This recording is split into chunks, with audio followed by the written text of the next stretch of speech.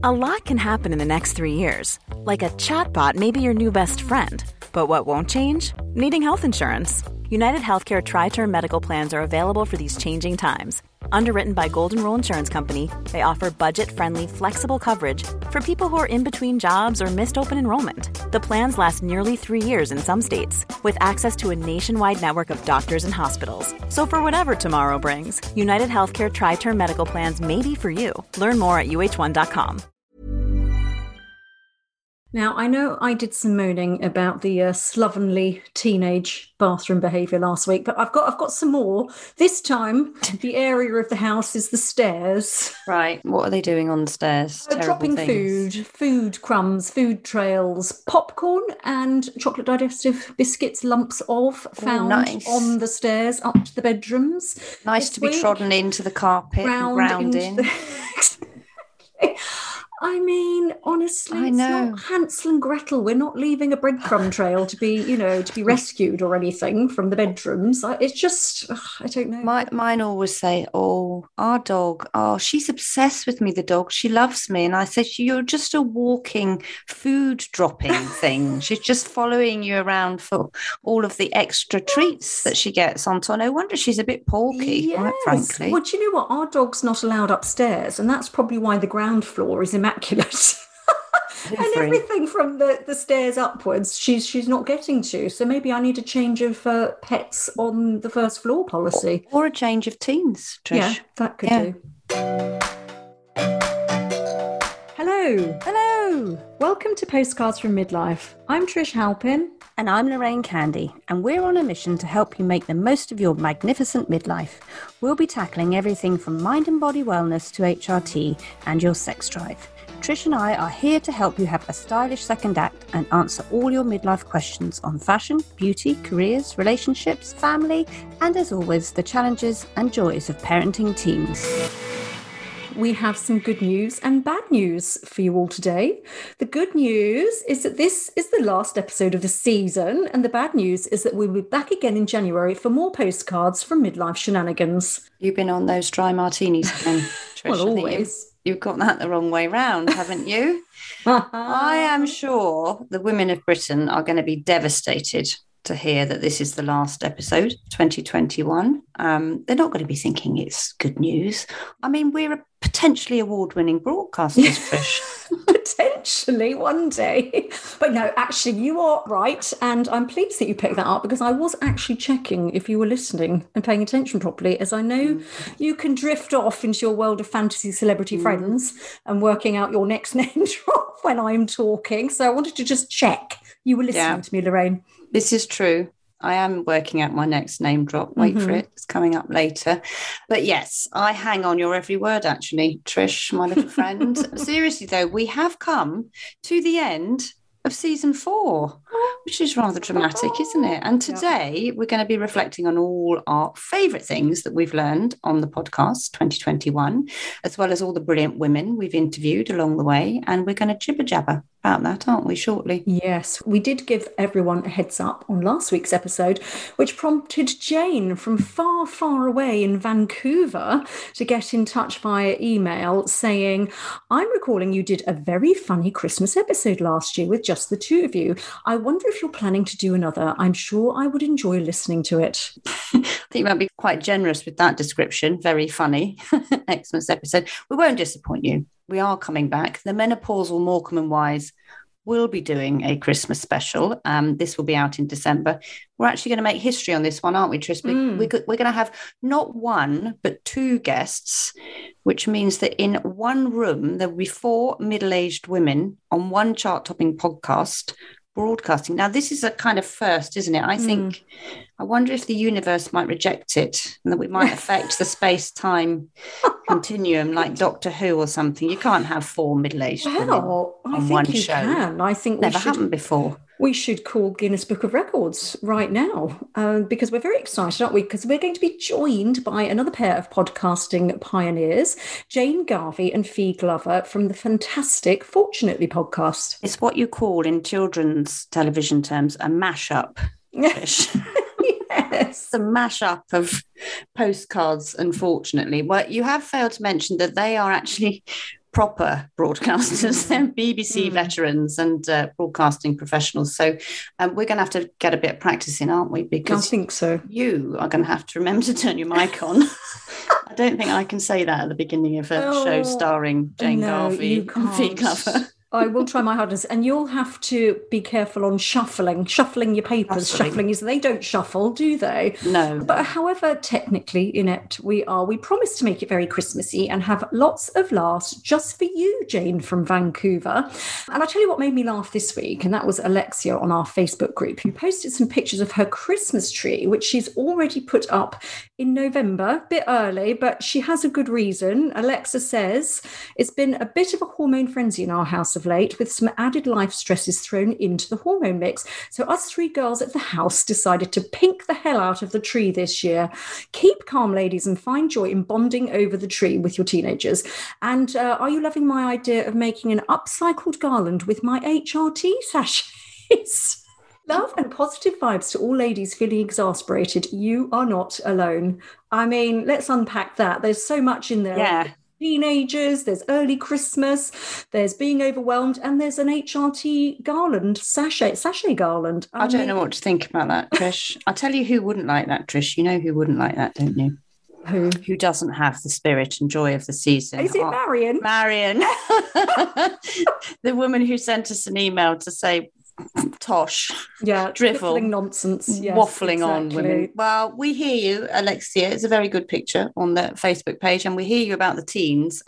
She should patent that HRT. She should take it on Dragon's Den, shouldn't she? Yes, HRT sachet garland. It's very sustainable. Anyway, I'll tell you what didn't make me laugh when I had a look on the Facebook group. It was Sally's post, which had a picture from a gift guide in New York, which is a portable fan, and the title of it was "For Grandmother Going Through the Change." I mean, for God's sake. 2021, 4 middle-aged women are allowed on an audio broadcast. This can't go on anymore. Anyway, I tell you what we would like, though. This would be your Christmas present, listeners, to us. We would like some of your Christmas tales for our Christmas special. Sort of family rituals, disappointing gifts. The moment you put your foot down and said, no, I will not do it. Those people will not come round for Christmas dinner. We want all of that. We're going to start a thread on the Facebook group, and we would like to add that in to our Christmas special. Now, if you're not a member of our private Facebook group, which is a very exclusive club, isn't it, Trish? We're on it all the time. Lots of famous people are on it, and lots of experts are on it too. Do join up, because it's a great way that we can stay in touch and keep the midlife conversation going, and all our connections while we're off air until we're back in January 2022. Imagine that, 2022. It's not that far, a few weeks away, but it sounds like a long way. But right, let's get back to the laughs, because our special guest today is a screenwriter who has scripted some of our all-time favourite funny TV shows and characters, including Veep, The Thick of It, Have I Got News for You, as well as our current obsession, Succession. She is Georgia Pritchett, and she'll be joining us to talk about her new memoir called My Mess is a Bit of a Life. And what a life she has had. She's going to be telling us all about that. Well, I love a memoir, Trish. I'm writing your memoir as we speak. I haven't quite got the title right yet. Oh, no. Something about being small but big at the same time. Oh, yes. Anyway, let's get on with our Postcards from Midlife 2021 memoir. Well, what a year it's been for Postcards from Midlife. Thanks to all you lovely listeners. We've topped the Apple charts on more than one occasion, and we've had some phenomenal guests sharing all kinds of expertise and life experiences. So tell me, Lorraine, who have been some of your favourites? Oh, well, they were all brilliant. We've had 78 episodes, I noticed, on the Acast listings. Yes, very exciting. That's across nearly 2 years, though, not just 2021. Okay, sorry about that. That's why I didn't get any qualifications, because I don't double check anything. No. I just say it. We're talking about 2021 here. All right, got it. Okay, get with the programme. Yeah, on it. Anyway, one of my favourite guests was Dame Leslie Regan, from well-being of women. And she just told the most amazing life story, didn't she? She's, well, kind of one of the leading lights in gynecological medicine, reproductive medicine, and women's health, basically.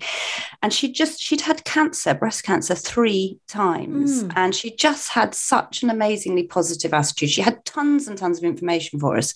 But I just loved listening to her. And one of the things that really struck me was she said something like she realized in her late 50s that she needed to be needed. And that's why she wanted to just keep working as long as possible. And I thought it's lovely to hear someone realize that and for it to be a positive thing, not a negative thing. I loved Martine Wright, the para-Olympian. A couple of weeks ago she was on, yes. Oh my goodness, she's going to be climbing a mountain now. She's got Olympic medals. She's just extraordinary. Yes. Extraordinary. And Asma Mir actually was one of my favourite guests because I think we talked to her when she was in the thick of a very, very tough time, family-wise. She was going through divorce. She had a young child. She had a massive job. She was broadcasting from home on Times Radio. And I think she was just so honest. And it's so lovely to hear women talking about being vulnerable because it means we can all talk about it, doesn't it? We all make mistakes. We all get it wrong. We're all on a journey. We're all evolving. And I think it was really great listening to her, and her honesty was really refreshing. I've got a few personal girl crushes, can we say? Oh, yeah, you can have yes, I think so. I don't know. We'll have to check in with the teams, or maybe not. But anyway, we're saying it. Julia Samuel, the grief therapist, just such a, her book Living Losses was just so brilliant. And she was so helpful. I was kind of scribbling all that down, took a lot of that into my day-to-day life. And obviously Caroline Harris, the MP we all fell in love with. Just what a life. Such awful tragedy to go through, losing her 8-year-old son in a car accident, and then really turning her life into such a force for good. She's the MP who she has changed it. It is changing. She was endeavouring to make HRT free in England as it is in Wales and Scotland, but it's not going to be free, but it's going to be a one-off payment, hopefully next year. But she's just so lovely, wasn't she? Well, I think she's just been, because she's the chair of the All-Party Parliamentary Group on Menopause, isn't she? And I think that whole, just what we've seen in 2021 with the conversation and narrative around menopause is remarkable. And to hear Carolyn standing up in Parliament, talking about it, getting men to talk about it, it's just, that would not have happened 2 years ago when we started this podcast, and would it? Quickly. So that's it's happened really, really quickly. A TV documentary commissioned and out within 6 months of it being sorted, and this subject matter being on the news, on the radio. Today, Rod Stewart, did you see that piece in the Times today? Yes. Rod Stewart said Penny Lancaster had been through such a traumatic time with her menopause that more men should know about it. Yes. When one of their own starts talking about it, you would hope that the patriarchy might start to prick their ears up and help us on this journey. Rod knows a thing or two. He's been around the block, hasn't he? So we're liking that, him leading the charge with the men. So who have been your favourite ladies on the podcast? I think you're right. It's like when you look at our website, if you go onto our website page, dear listeners, and have a look at the page with all the episodes, and you do scroll down all those women, my goodness, it is a sea of just the most fabulous, brilliant women out there, from Emma Freud, Mary McCartney, Sadie Frost, all the experts and people that we've had this year. But the ones, a couple that stood out for me, again, I think it's just about those amazing personal stories of and journeys of going from somewhere in your life, a dark place to a lighter place, etc. And Amanda Prowse, the novelist, she's brilliant, wasn't she? Brilliant. She's so lovely and warm and friendly, and she has this wonderful midlife story. She has a rags to riches, now a millionaire. She was a cleaner, wasn't she? Yeah. She was living in a council house. Now she's living in a mansion, and all because she started writing books in her 40s. She became successful. Well over 100 rejections for her first novel, didn't she? And she just kept going back again and again and making it work in the end. end. Yeah. It was such an extraordinary story. And her book about her relationship with her son was so moving. Exactly, because he had depression and it was how she supported him and with that. So I think there's a lot of life lessons in that episode for sure. And then the beauty journalist Ashe Jewell, I really enjoyed her interview as well, because it was so surprising, really, because she's somebody who we wanted to talk to her about emotional eating and well-being, because she's somebody, she put on 10 stone in her 30s, and it all sort of really tied back to a sort of upbringing in which her parental expectations. Her father called her fat. Her mother divorced the father when she found out he was a UN diplomat, and he was sort of had families all around the world. And the mother divorced him, but the mother was of this sort of generation of women who were constantly on diets, and the only way your value was, as a woman, and your power with men was how you looked and how your body was. So I thought that was a really interesting one. And then just how she succeeded. I mean, she went to Bristol University. She was the only Black student in a year of 200 studying history at Bristol. And, she'd been told by her head teacher not to apply for Oxford. So what she sort of overcome, and again, her story, I just thought was so interesting. And then I've got a little crush, Nikki Chapman. Yes, I knew it would be Nikki. She's got your dream job, that's why. Yeah, exactly. I think she has. So Nikki, she's sort of been quite integral culturally, hasn't she, in terms of she did all the PR for the Spice Girls, as she was of that sort of 90s music era. And now she presents Escape to the Country and the Chelsea Which is your dream, escaping to the country. Isn't it? That'd be quite good, wouldn't it? Anyway, those were my little highlights. I think of so many highlights. So midlife is about reinvention and changing things. There've been quite a few guests that have reinvented themselves. Lovely Louise Minchin, who reinvented herself after going on BBC as a triathlete, but is now I'm a Celebrity, doing brilliantly there. Lovely Meg Matthews, who was our first guest, actually has gone to live in Cornwall, sold everything up and gone down there.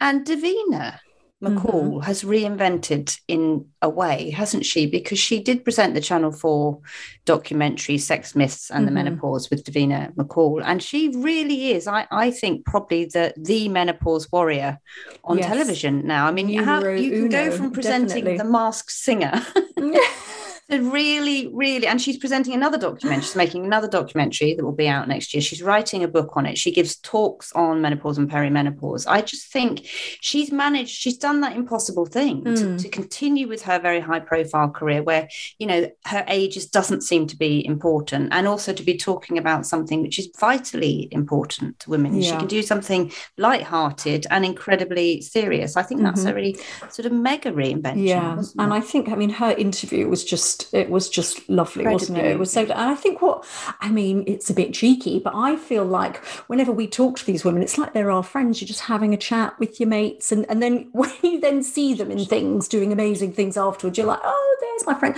I was watching that programme Ridley Road, that drama series, which had the fabulous Tamsin Outhwaite in it, sporting a very large beehive. You're looking at me blankly. You haven't seen it, have you? No, this is your afternoon. Well, it's a Sunday night. Well, it might be, but it was a Sunday night BBC One drama. So it's set in the 60s, obviously. And we love that Tamsin, because she talked about her younger boyfriend, who she's still with, I believe. Anyway, when I saw her on there, I was like, oh, there's Tamsin. And then likewise, Jackie Clune, the sort of actress, comedian, writer, she's popped up in Ghosts. And then I got a nice little surprise. I was watching a Stephen Lawrence drama, and she popped up in that. So, oh, there's Jackie in the Stephen Lawrence drama, alongside Alan Partridge, or rather Steve Coogan. But Steve Coogan was playing a police officer, and it was hard not to think of him as Alan Partridge trying to bring the Stephen Lawrence to justice. Some would argue, Trish, that we are the Alan Partridge of podcasts, wouldn't they? Oh, God. What my favourite Alan Partridge sketch is the one in the restaurant when he's being interviewed about television ideas, and they all get rejected, and he gets so cross that he just grabs the Stilton with his fork and shoves it into the TV man's face and says, "Smell my cheese, you mother." Monkey tennis, all of it. Just very funny. I know, Alan Partridge. Cheese. But cheese that's been on your mind this year, hasn't it? Can someone explain to me why becoming a vegetarian means basically becoming a cheesetarian? Because that's all I do now is eat cheese. That's on my CV. She eats cheese. This woman eats cheese. I discovered, and I mentioned it on the show, all the cheese platter accounts, didn't I, on Instagram? Yes. Because we do like to be useful, don't we? Amazing research, amazing reporting, investigative journalism into cheese platters. Can I tell you it's a cheese joke? Okay. Go on then. There's been an explosion in a cheese factory, Trish. Debris everywhere. Oh. How do you hide? What do you call the cheese that hides a small horse? Oh, mascarpone. Oh, very good. Yeah. I knew that one. Give? Oh, come on. They're all in the Christmas crackers. Okay. All right. Anyway, moving on. The other things I learnt on the show, probiotics, that's changed my life. Your hasn't tummy. it? Kefir, that's been very helpful. Fermenting. Yeah. Gua Sha with Katie Brindle, the kind of I suppose it's rubbing, isn't it? Cleansing facial your face. massage, I think it is, isn't it? With the jade stone and some lovely oil. Very good for invigorating the complexion. I have. And I quite like my new fasting until 10 o'clock in the morning from 8 o'clock the night before. That seems to have been helpful in my midlife nutritional journey. We keep saying journey, don't we? Yeah, because we want the millennials to listen to us. What have you learned? Well, I too was with Katie Brindle, the Chinese medicine practitioner, who was fabulous. She got us tapping, didn't she, with this sort of strange birch, was it birch? Whatever it is, like device. You tap, tap, tap, tap all over your body, and it sort of stimulates your lymphatic system, which I am still doing nearly 1 year on. So that one really stayed with me. And I was tapping away as well, doing that sort of facial tapping thing through somebody called Poppy Delbridge. Do you remember I interviewed Poppy? And it's this sort of, it's like a sort of meditation-y thing where you tap away at your face, which was really brilliant. But possibly more practical, the strength training for me has been a winner this year. We had Amanda Thebe, the fitness expert, on, didn't we? And for my slightly brittle bones, I've been doing lots of weights, lots of strength. Tiny bird-like bones. They're stronger now. I've got a few little tiny muscles. You are the rock of podcasting, aren't you now? Yeah. Yes, exactly. We had quite a lot of dogs and animals featuring, didn't we? They do come up. I mean, obviously, Margot is the star of Margot the Postcards cat. from Midlife, my nemesis. But we had an unusually high quota of dogs, say so. accidentally and deliberately on the show. So Bobby Brown had her dog with her when we interviewed her in Florida. Then Erica Davis's dog just barked her head off. Yes, last week. All the way through little Stevie barking away. Elizabeth Hurley had to let her dog, her spaniel in, her pregnant spaniel in, didn't she? Because it was pouring at the door for the whole of the recording. And then the Sarah Brown, Gordon Brown dog. Oh, that was good. Yes. Gordon came in, didn't he, to say the dog had eaten all the special food for the visitors off the table. Yes, he was having a lunch and the dog was at the lunch table, I think, while Sarah was trying to do the podcast with us. It's just loved a bit of domestic life. This is the joy of doing it on Zoom, isn't it? Because we get to kind of have a little peer in. I mean, we had a wander around McCartney family home when we interviewed. Well, they were all in lockdown together, weren't they? Mary and Paul, everybody was there together. So it was the original home they all grew up in. Exactly. We saw the photos on the wall. We saw the lovely curtains, and she was wandering around trying to get a good signal. And we were like, just keep wandering. Keep going. We want to see more. It was lovely. And then we did have a bit of a moment when Richard Curtis popped up, didn't he? When we were interviewing Emma Freud in their rather fabulous Notting Hill kitchen, joined in the chat with the old postcard from midlifers. Yeah. We are mingling, Trish, with icons, which obviously you know I like to do. That's my daily diet. We do have some nostalgia noodle favourites to talk about as well, because lots of people, when they stop me in the street and say, and this has happened, I'm not making up or fantasising or dreaming about it, are you Lorraine Candy? Do you present Postcards from Midlife with Trish Halp? And I say, yes, I am. And they say, I love nostalgia noodle. I love it. And then they tell me one of their nostalgia noodles. They say, well, you must do this, you must do that. And usually we've done it. But I have two very fabulous step backs in time of yours that I'd like to bring back. I'm blushing already. You know what I'm going to bring back, don't you? Because I like saying the word. It's very, it's very 1980s. You brought your school embroidery. Yes. Off a cock, didn't you?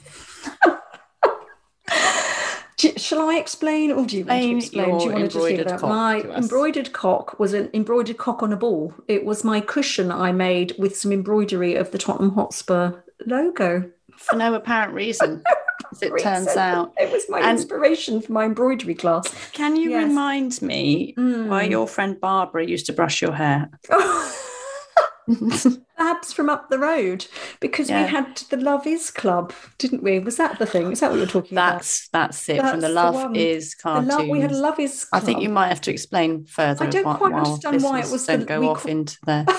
I don't know why it was the Love Is Club, but essentially it was a sort of board in this, summer holidays, and we'd had a club. It was a bit like the Brownies, where you had to do things to get points and badges and Love Is badges and things. And one of the things would have been washing and brushing someone's hair, giving them a little, shampoo and set.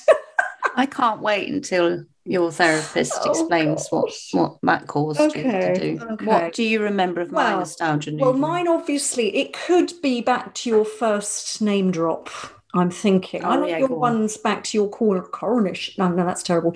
No, Cornish. You can't do that. I can do a Cornish accent. Because I am Cornish. I don't know what that was. Radio 1 Roadshow, you interviewing Peter Powell. Down in, was it Cornwall or was it in Devon? It was Cornwall on the beach. It was Cornwall on the beach. He was on some beach in southeast Cornwall when I was at the Cornish Times as a work experience. I liked that one because someone then popped a little picture of Peter Powell at the Radio 1 Roadshow from the 80s on the Facebook page. And our visions of it being some massive concert, it was basically a sort of caravan with a bit of a stand next to it. About 40 story in my life standing in front of it. But it was the beginning of a long journey of celebrity schmoozing and name dropping for you, I would say. No, I an award-winning journalistic career. Yes, sorry. Yes, that's the way to describe it. But I can't let the first kiss nostalgia noodle one go aside without mentioning Vernon once again. Your first kiss. The people who wrote, the lady who wrote on the Facebook group saying, I know Vernon. And I said, well, no, you don't, because the timing's wrong and the place is wrong. Yes, but I think you're just saying that now because you don't want Vernon to find you. But well, he might find me, mightn't he? Maybe 2022 will be the year. Do you think he might have changed his name to something famous now? Or he might actually be someone famous now. Maybe he was in Duran Duran. Maybe it was Simon Le Bon was actually Vernon. See, let's just try and make it all about a celebrity.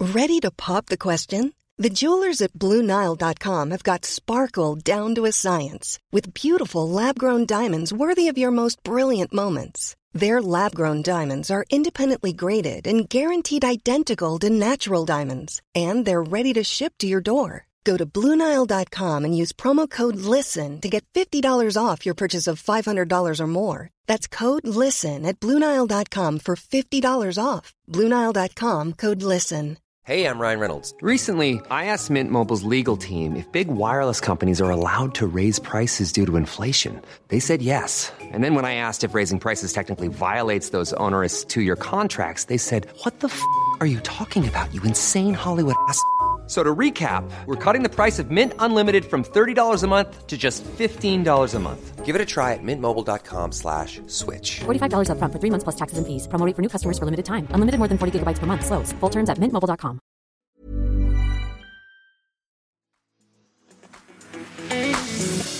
If you are a fan of Succession, In the Thick of It, Veep, or Have I Got News for You, then you are in for a treat today on the podcast.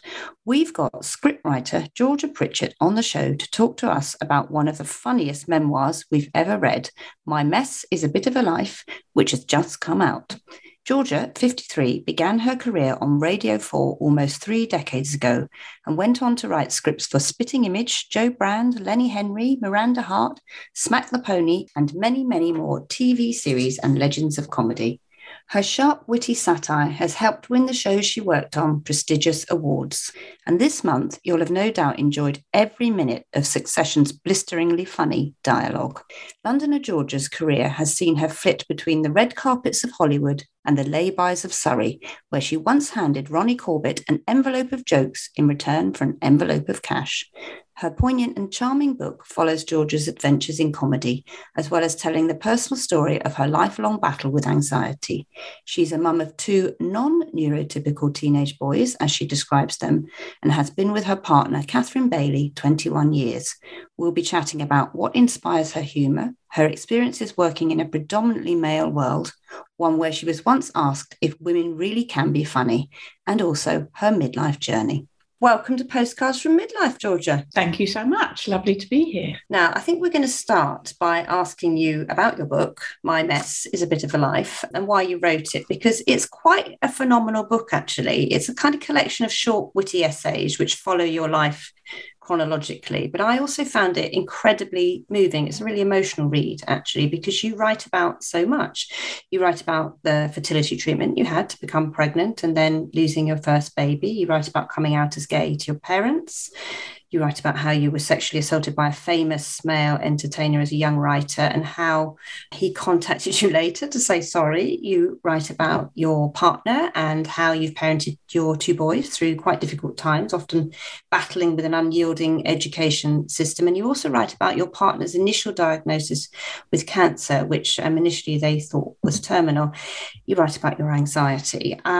It's a lot. I was sort of tearful at times and then crying with laughter. It's such a journey. It's such a different kind of book to read. So why did you want to share all of that? It's so personal. Normally you're behind the scenes, aren't you? Yes. I mean, I didn't really. That was the very last thing I wanted to do. My agent suggested that I write a memoir a while ago, and I said in no uncertain terms, the one thing we can be certain of in this life is that I will never, ever write a memoir. So, yes, this is all a bit embarrassing, but I think lapse of judgment, lockdown madness, yes, I suddenly decided to go for it. And you just put it all on the page from start to finish, didn't you? Really everything you've been through. How does it feel having finished that? Is it cathartic? Pretty horrifying, as you say, a very private person. And, you know, being a scriptwriter is the perfect job for a private person because you literally get to put words in other people's mouths and it's very anonymous. No one ever knows who you are. You express yourself by stealth.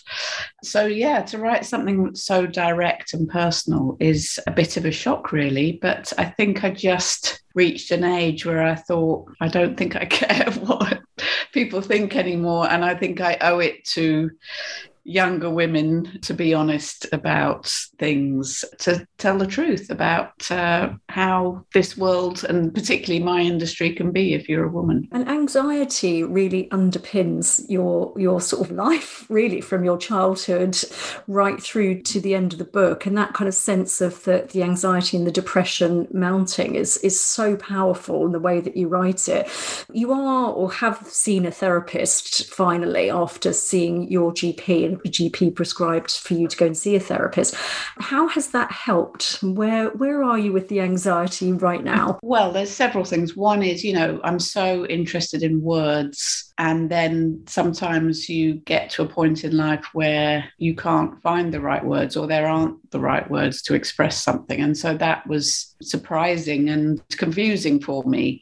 And also, I think I'm British. I'm not used to verbally expressing my feelings.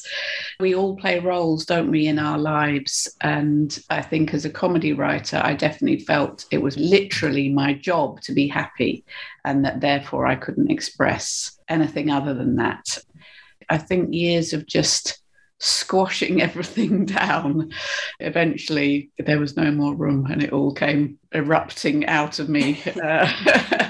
Do you feel better now? Yeah, I still find it difficult to talk about my feelings, but I think writing things down definitely helped, because I think when you're in the middle of the sort of mayhem of life, it's so easy to be hard on yourself and think I should be doing better, I should be a better mother, partner, daughter, you know, writer, everything. But I think when you write things down and look back, you do kind of find a little sliver of compassion for yourself and think, oh, I was trying my best, maybe I'm not the biggest idiot to walk the planet. That definitely helped. And I think you just reach an age where you want to stop pretending and you want to be a bit more authentic and engage with people on a more honest level. And that makes a big difference. It seemed as if you were really struggling to think about where to go for help, because there are bits in the book where you're going to see the homeopath, and I'm like, don't go to the homeopath. Go to a therapist. Don't open that door. GP. Yeah. Do you think therapy, is that something you'd be an advocate of now? As you say, I tried everything. Homeopaths, had my ears checked, my eyes checked, my thyroid.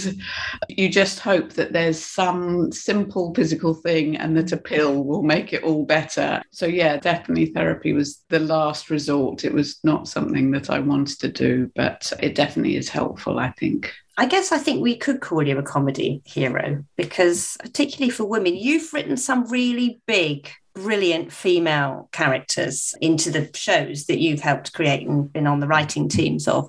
How difficult, I guess going back a bit, is it to get a female character, funny woman at the centre of TV comedy? It's incredibly difficult, if not impossible. I've been writing now for 30 years, and over here, every broadcaster has said to me, no, we already have something with women in it.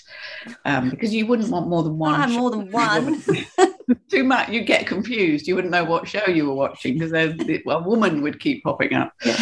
That's been very dispiriting. And, it's really interesting now I get to work in the States, which I think we can agree after the last election has proved itself to be a pretty sexist place. Mm-hmm. But for some reason in the world of comedy, they're way ahead of us. And whereas in the UK, comedy is very male and very Oxbridgey. And for years, for decades, the female roles in sitcoms were either nags or slags. You were either the sort of sensible girlfriend tutting and providing the setup lines, or you were the sort of oversexed, hilarious older woman who still wanted sex, lived next door and was nosy. But, in the States, what's so amazing is that right from the beginning of TV comedy is they've had women, right from Lucille Ball and Mary Tyler Moore and Rhoda and right through to Roseanne and Ellen, they've always had women in the leads. They've always had women writers. They've always believed women were funny and wanted to hear their point of view. And we just haven't had that in the UK. And I'm still not too sure why. Even now, one of the most successful sitcoms in the UK is a man dressed up as a woman. And I don't understand that at all. I can't work it out. I think it would be great if it was a woman. It's not funny either, is it? No, it's not. We all know what we're talking about here. Yeah. I don't, as a comedy writer, I always think that's fine if I don't like it, because other people do. And I know it's hard to make people laugh. So I don't want to judge its comedy value, but I just think, why are we a society that embraces a man dressed as a woman more than a woman? Wouldn't it be great to have an older woman lead a sitcom? That would be amazing. Mm-hmm. I don't know whether it's the same in the US right now, but certainly here in the UK, everybody you talk to is obsessed with Succession because it's being shown weekly on Sky. I mean, my goodness, Series 3, it is absolutely cracking. And we absolutely are total fans of Veep as well. But with Succession, Lorraine and myself and Amanda, our producer, we're all obsessed with Jerry in particular. Yeah. We love Jerry. How did she come to life? And tell us about writing her character. She's so good, isn't she? She's an older woman, isn't she? Yeah, she's an older woman. And sexy and all of that. She's hot, Jerry. Yeah. I think that is so much to do with the brilliant actress J. Smith Cameron, because I think originally, to be honest, it was a man called Jerry, and the couple of women in the writer's room were like, could it be a woman? Oh, brilliant. Working in such a male environment, I very much relate to that. I think it would be very easy for that role to be not much, just a woman in a man's world amongst women, but she brings such nuance and interest to it, and you just know to survive in that world. She's been through so much and she's put up with so much, and she's somehow kept her course and not been put off and fought her corner. She's worked with Kieran, who plays Roman, since he was a teenager.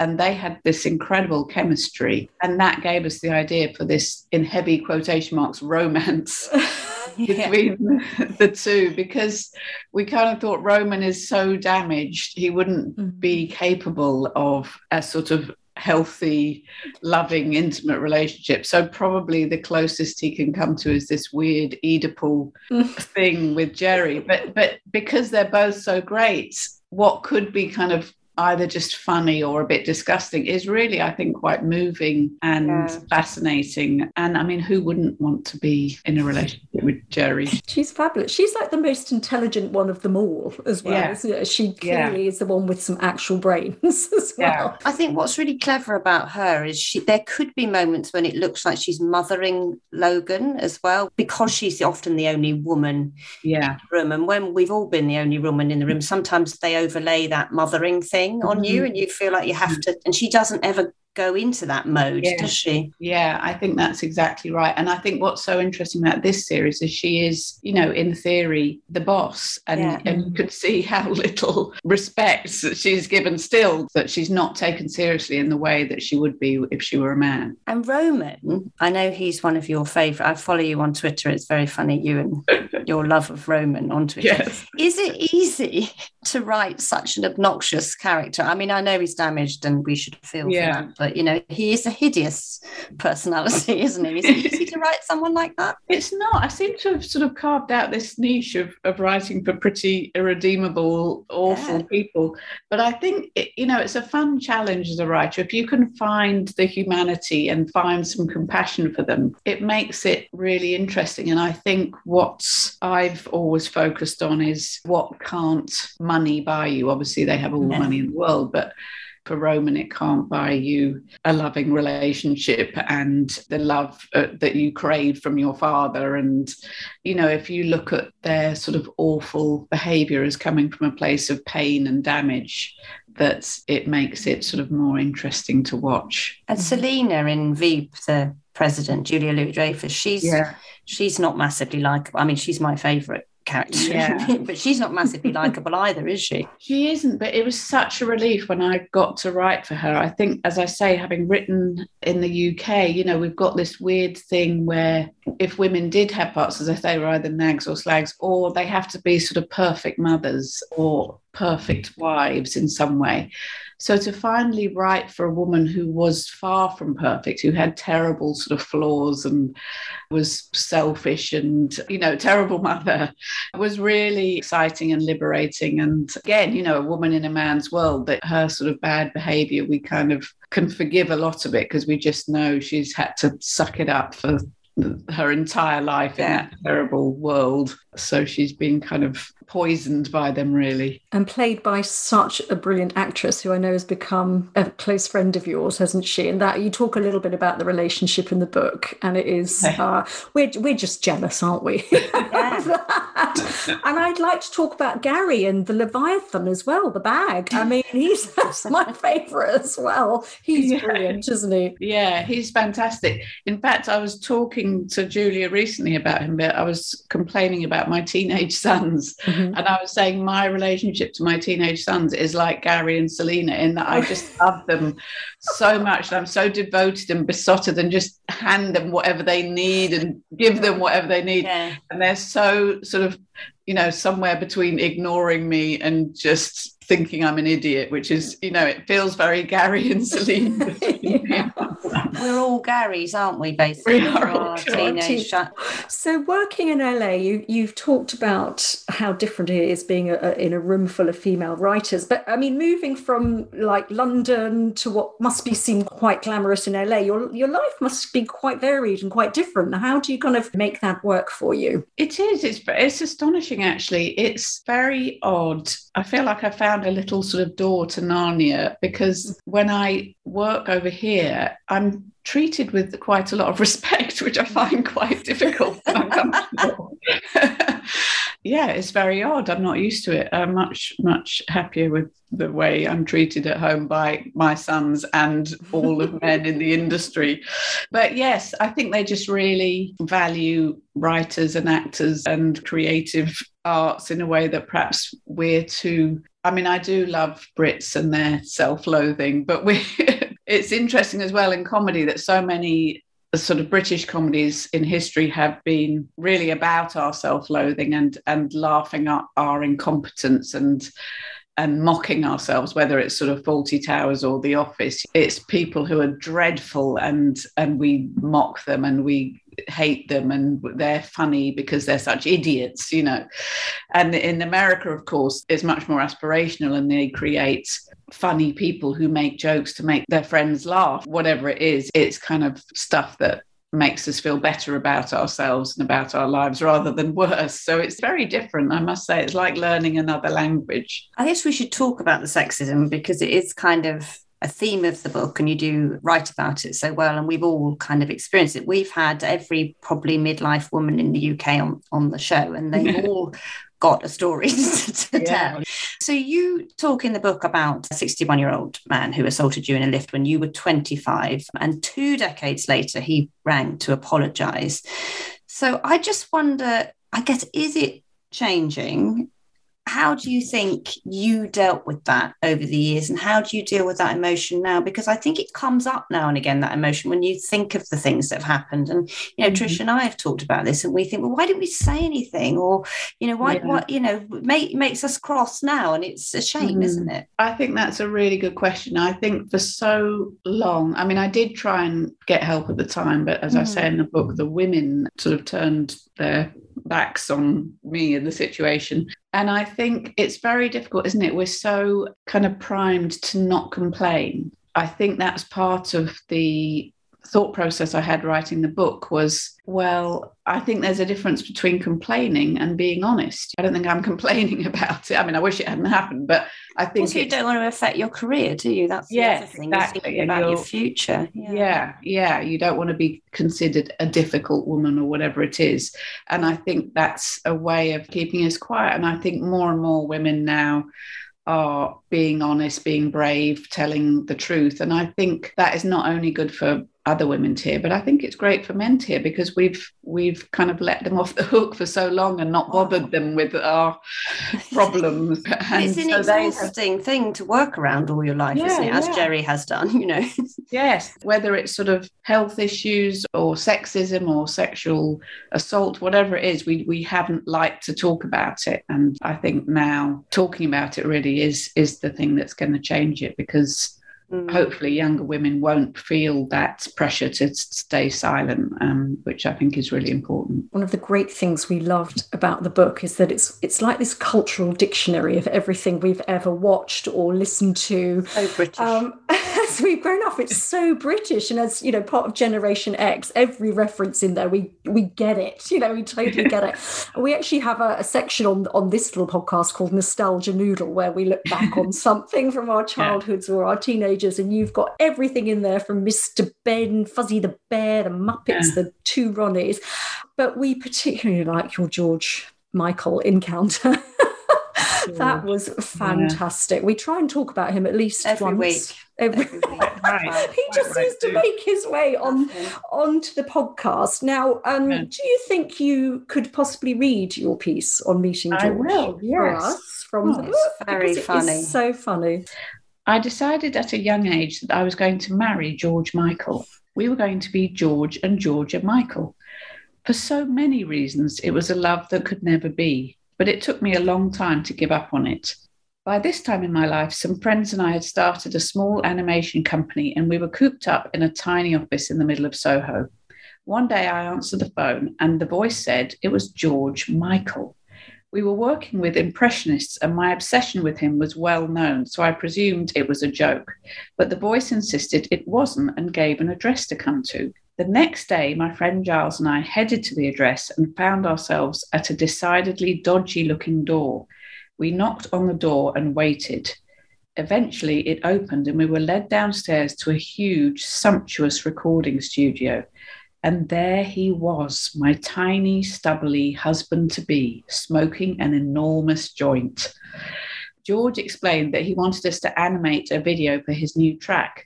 He asked if we wanted to hear the track. We nodded dumbly. He turned on some music so loudly that my eardrums had a seizure. He then watched us as we listened. Not sure how to react, we started nodding our heads, clicking our fingers and tapping our feet, trying to look cool. It was excruciating. George had a lot of things he wanted to say about politics, about Tony Blair, about George Bush, and about the Iraq War. I wished he would just wiggle his tiny leather-clad hips, but he didn't want to be in the video. So we animated his thoughts about Tony Blair, about George Bush, and about the Iraq War, and contributed to one of his worst-selling singles of all time. Nobody wanted to hear what he thought about politics. They just wanted him to wiggle his tiny leather-clad hips. People are shallow, ignorant idiots. And when I say people, I very much mean me. Oh, George. We had a guest on, Kate Thornton, who he rang her to talk to her as well, and she didn't believe it was him. Put the phone down. Really? I can't believe he's got tiny hips. Was he tiny? Yes, he was a short, tiny person. Tiny, yes. Didn't know that. Didn't know that. Big voice, big voice. Yeah. That's this week's tribute to George. Yes. Taken care of. So apart from George, which obviously unites all British midlife women, the other thing that we talk to everyone about, listen to this link, Trish, we're almost professional podcasters, is the perimenopause. I've just gone from George Michael to the perimenopause. Yay. Can you talk to us about the menopause and perimenopause? Because I'm assuming that will be linked in some way to your anxiety and what you went through from your, or not, I don't know your story. Yes. What's been your midlife experience? Oh my God, I wish you'd told me that at the time. I had no idea. Have you read Caitlin Moran's essay about we had her on the show to talk about it. Yeah. I mean, I think that saved my life. That analogy of it being like going cold turkey off a lovely drug was very much my experience. I got heavily into rap music, and that's in my that's not on the list of symptoms, by the way. But it should be, because I think the inner rage felt by the menopausal woman is very resonant with the anger that a lot of rap artists express. So I suddenly, and to my great surprise, found myself driving around in my Nissan Leaf with the windows down, blaring out Eminem and NWA and things. And I think, the inner rage was a shock. Again, going back to this thing of words, my job is all about words. Suddenly just losing words, just not being able to think of words. A very interesting thing happened in that I overnight lost all surnames. I would have thought someone's name was, I hope I'm not blinding you with science, but I imagine our brain's just full of a lot of filing cabinets. And I would have thought that someone's name is stored together, but it turns out their first names are stored in one filing cabinet and their surnames are stored in another filing cabinet. And I just ditched that filing cabinet. I now can't remember anyone's surname in the entire world. Then from a physical point of view, and I don't know if this is on the list, but my hot flushes are focused just onto my thighs. I could fry an egg at 2 a.m. on my thigh. If ever. It's a superpower. It is a superpower. If only Flying egg woman, harness it to fight crime in some way. But, I mean, I need to invent a special duvet or sheet that just has a sort of window, because the rest of me is freezing all the time. If you're ever hungry at 2 a.m. and want me to rattle up some kind of sizzling dish on my thigh, pop round. Dear. Oh, did you talk to your GP about hormone replacement therapy? You offered antidepressants. What was your experience? No, I kept going, and they kept saying that I wasn't menopausal, perimenopausal, that my whatevers they are were in some normal range, but I clearly was. It was utterly baffling. Someone told me that if you're over 50, they go by symptoms. And if you're under 50, they go by that hormone level. So, if you're that's not true. Yeah, they should go. They should only go by symptoms. Yeah. I mean, I had panic attacks for the first time, couldn't remember which side of the road to drive on, all sorts of things, but just inexplicable. But I mean, I guess when you were going through that and also thinking about it would have increased your anxiety, that might explain why you saw so many people before you got to the therapy situation. Yeah, absolutely. And I mean, I wish a doctor had suggested that might be it, because I literally went to a dementia clinic because I was just forgetting so much we did. that I thought early onset dementia of some sort. And that was so frustrating, because I was like, I know who the Prime Minister is, but I just don't know pretty much anything else. I can't remember anything else. And, I was sat in the car, confused as to which side of the road to drive on. So I went back in to ask my husband, because I'd forgotten, I don't know which side of them my teenagers were witnessing. And that was absolute confirmation I was a moron. Yeah. Oh, no. And you saw a healer as well, didn't you? Yeah. That's depressing. Don't do that. I think that's just a sort of indication of how desperate, and again, wanting that sort of quick fix. Like, I don't want to talk about anything. I just want someone to waggle a stone over me and for everything to be better. I went down the therapy route thinking that I was having a nervous breakdown and, all of that. And then it wasn't really until we started doing this podcast and started talking to experts about it, and went on HRT at the age of 51, wasn't it? 52. Yeah. Oh, it's been a game changer. It's been really... Well, and it's a preventative medicine, Georgia, for osteoporosis and heart disease. So it's often worth checking out. Whether you can be on it forever. Now, again, quite recently on the stuff that you rub on yourself. And in fact, the first time, there's so much comes out, and I'm quite puny. So the first time I was sort of putting it on, it's like, oh God. My children were sort of walking past, and I had that thing, when you got extra sun cream and you just rub it on the nearest person. And I sort of went to just kind of rub it on my son and thought, oh my God, Don't do that. Don't do that. Oh, so in the midst of all of this and your incredible career, you are parenting 2 teenage boys with your partner, Catherine. Home life with teenagers, let's discuss. Yeah, the smell of boy is strong in my house. I can't remember who said it, but someone once said to me, you can describe the life of a boy in 3 liquids. It isn't going to be as bad as you think, trust me. And it's basically Calpol, ketchup, Lynx. That's it, yeah. But your teenagers, it's been quite troublesome for you to get the right education and the right support, haven't you? Because your boys are, what do you call them, non-neurotypical, aren't they? Yes, it's the great phrase.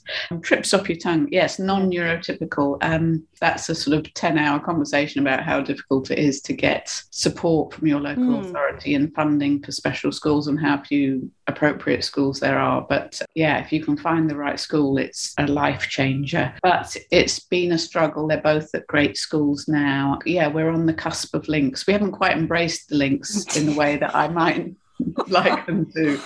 But I think it's the worst of the 3. Can I just say it's worse than the ketchup and the Calpol? Well, there is another liquid which is worse, which I obviously can't talk about. Anyway, Galaxy Quest. I'm just bringing that in because I might be a bit of a rarity. It's one of my favourite films of all time with Tim Allen and Sigourney. We watch it all the time with the family because it's one of those that, I've got 4 kids of such different ages. It's just so brilliant. Now, you are working with Simon Pegg, aren't you, on TV series? Tell me this is true. It is true. We're both huge fans of the film. And so we're going to see if we can do a sort of TV version of it, and I think the original cast will be in it as often as possible, and then there'll be a next generation cast too. And you've also helped create The Shrink Next Door with Paul Rudd, who officially World's Sexiest Man, I believe, just been voted.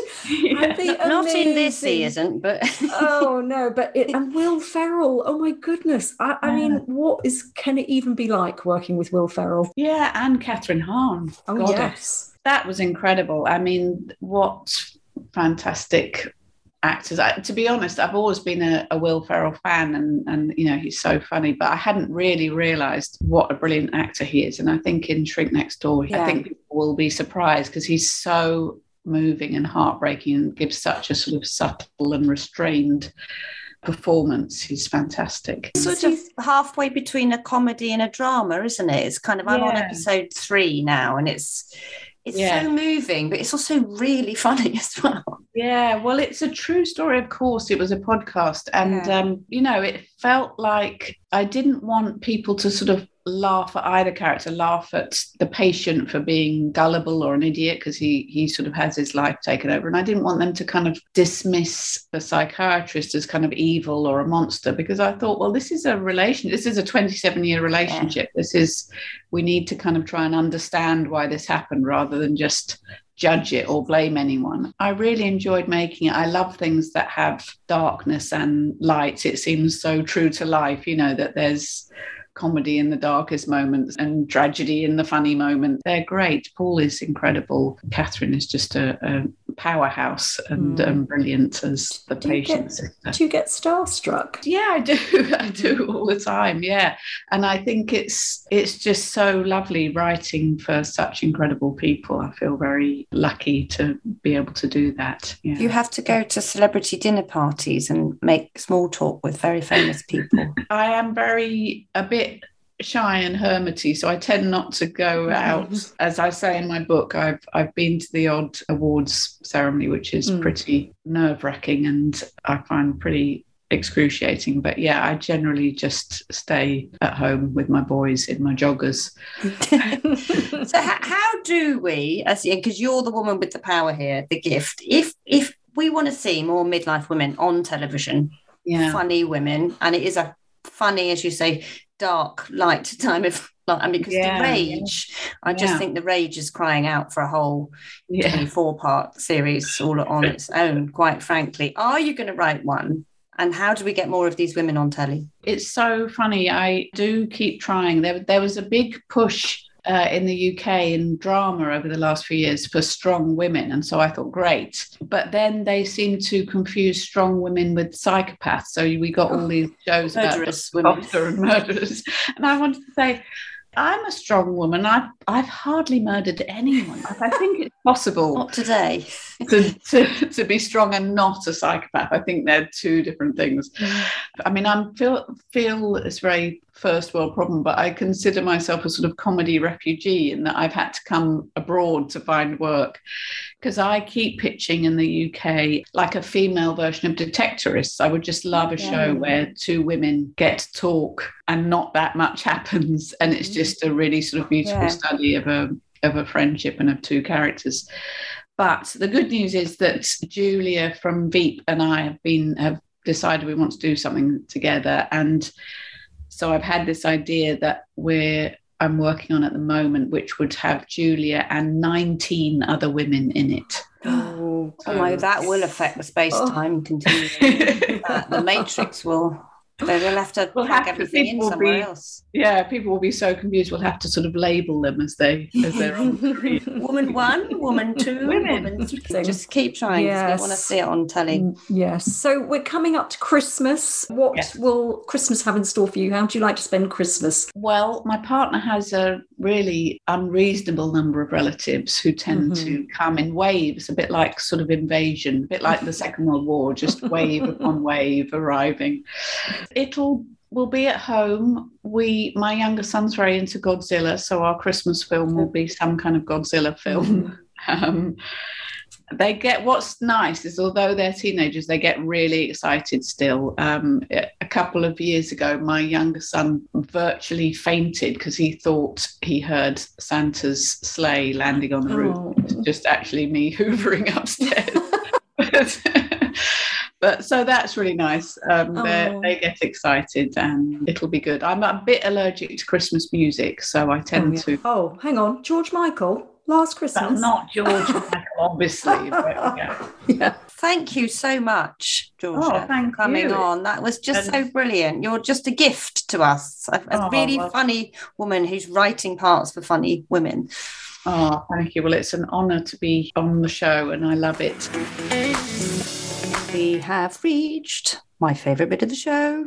Trish, take me back in time. Where have you gone today for our last one of this series? Well, apart from our Christmas special. Go on. Last but one. Gosh, these nostalgia noodles, they keep coming, don't they? Every week I think, I can't think of another one, and then something pops up, doesn't it? And I get jealous. And there's a bit of a competitive, oh my God, I've got to think of one now. Yes, exactly. Well, mine this week was sparked by the news. Coffee, as we know, has overtaken tea as the nation's favourite, most drunk hot beverage.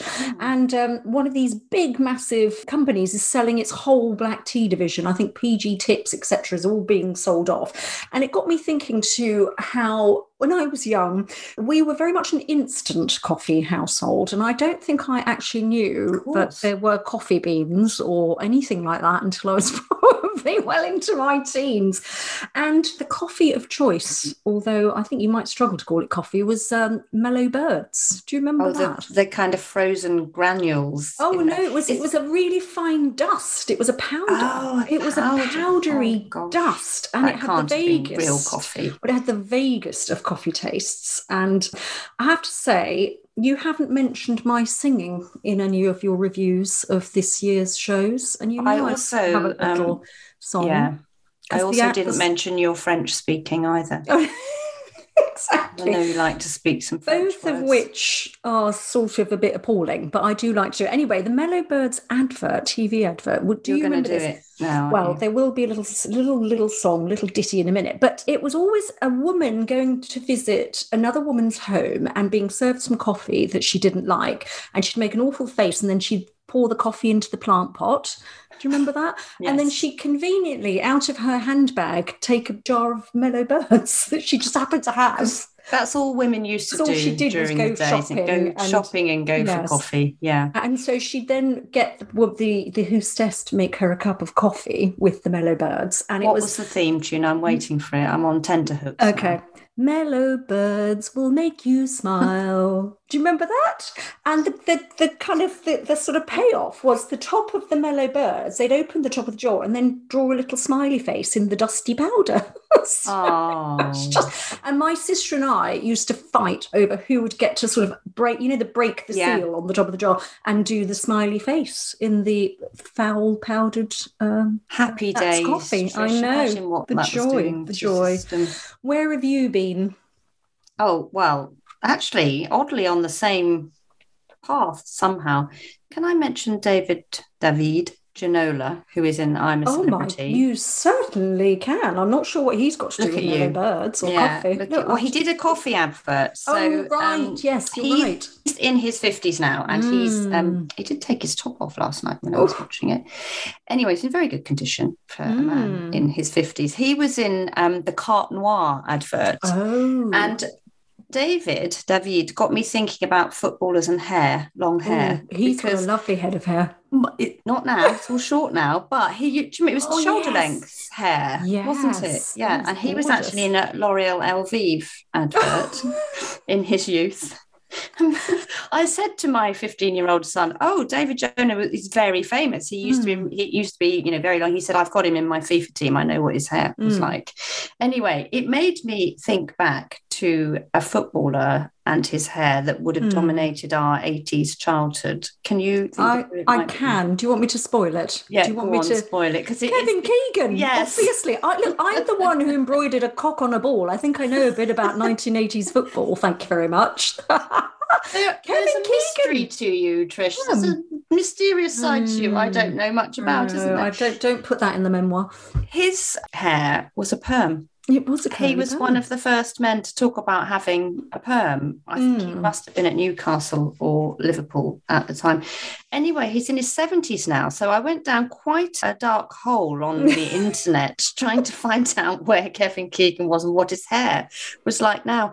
Oddly, in his 70s, he's had it cut as short as David Ginola. Oh, is it as white as David Ginola? Whiter. Oh, yes. Okay. That's is it attractive?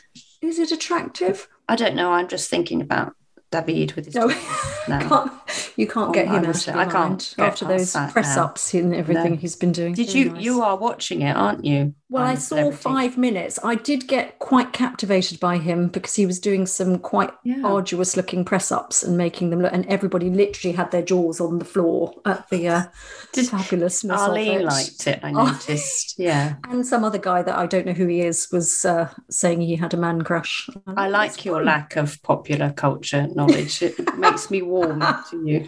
Yes. Anyway, that's where I went. Kevin Keegan's perm.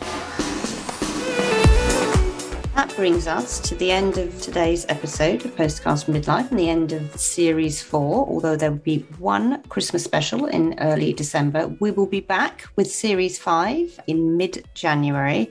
So if you want to make sure you get to listen to that, then can you subscribe and make sure you download your episodes because they count on our listener numbers. And please keep the conversation going with us on our Facebook group because we will be on there with you all and all our other members. If you want to join, we'd love you to come along. You just have to answer 3 questions. They're not very tricky. They're very simple. Are they questions about Margot? Yes. No, we put a line up and say, can you identify which cat is Which Margot? cat did it? And you only are allowed in if you spot Margot. No, we just ask you things like what you want to get out of the group, that kind of thing. Very easy. And that you follow the rules and all of that. And that will help us with our ideas for the next series as well, because we love to hear what you talk about. You can stay in touch on the Facebook group and you can put any feedback there of topics you want us to discuss or any people you want us to interview. You can also follow us on Instagram and direct message us there if you want. And this is exciting. You can email us personally, and we do, Trish and I, check our emails every day. Me more so than you, I noticed, Trish. But anyway, and the address is hello@postcardsfrommidlife.com, and we will reply to everything if we can and take up any of your messages because we do really like hearing from you. So we will see you for Series 5 after the Christmas special. Goodbye. Goodbye.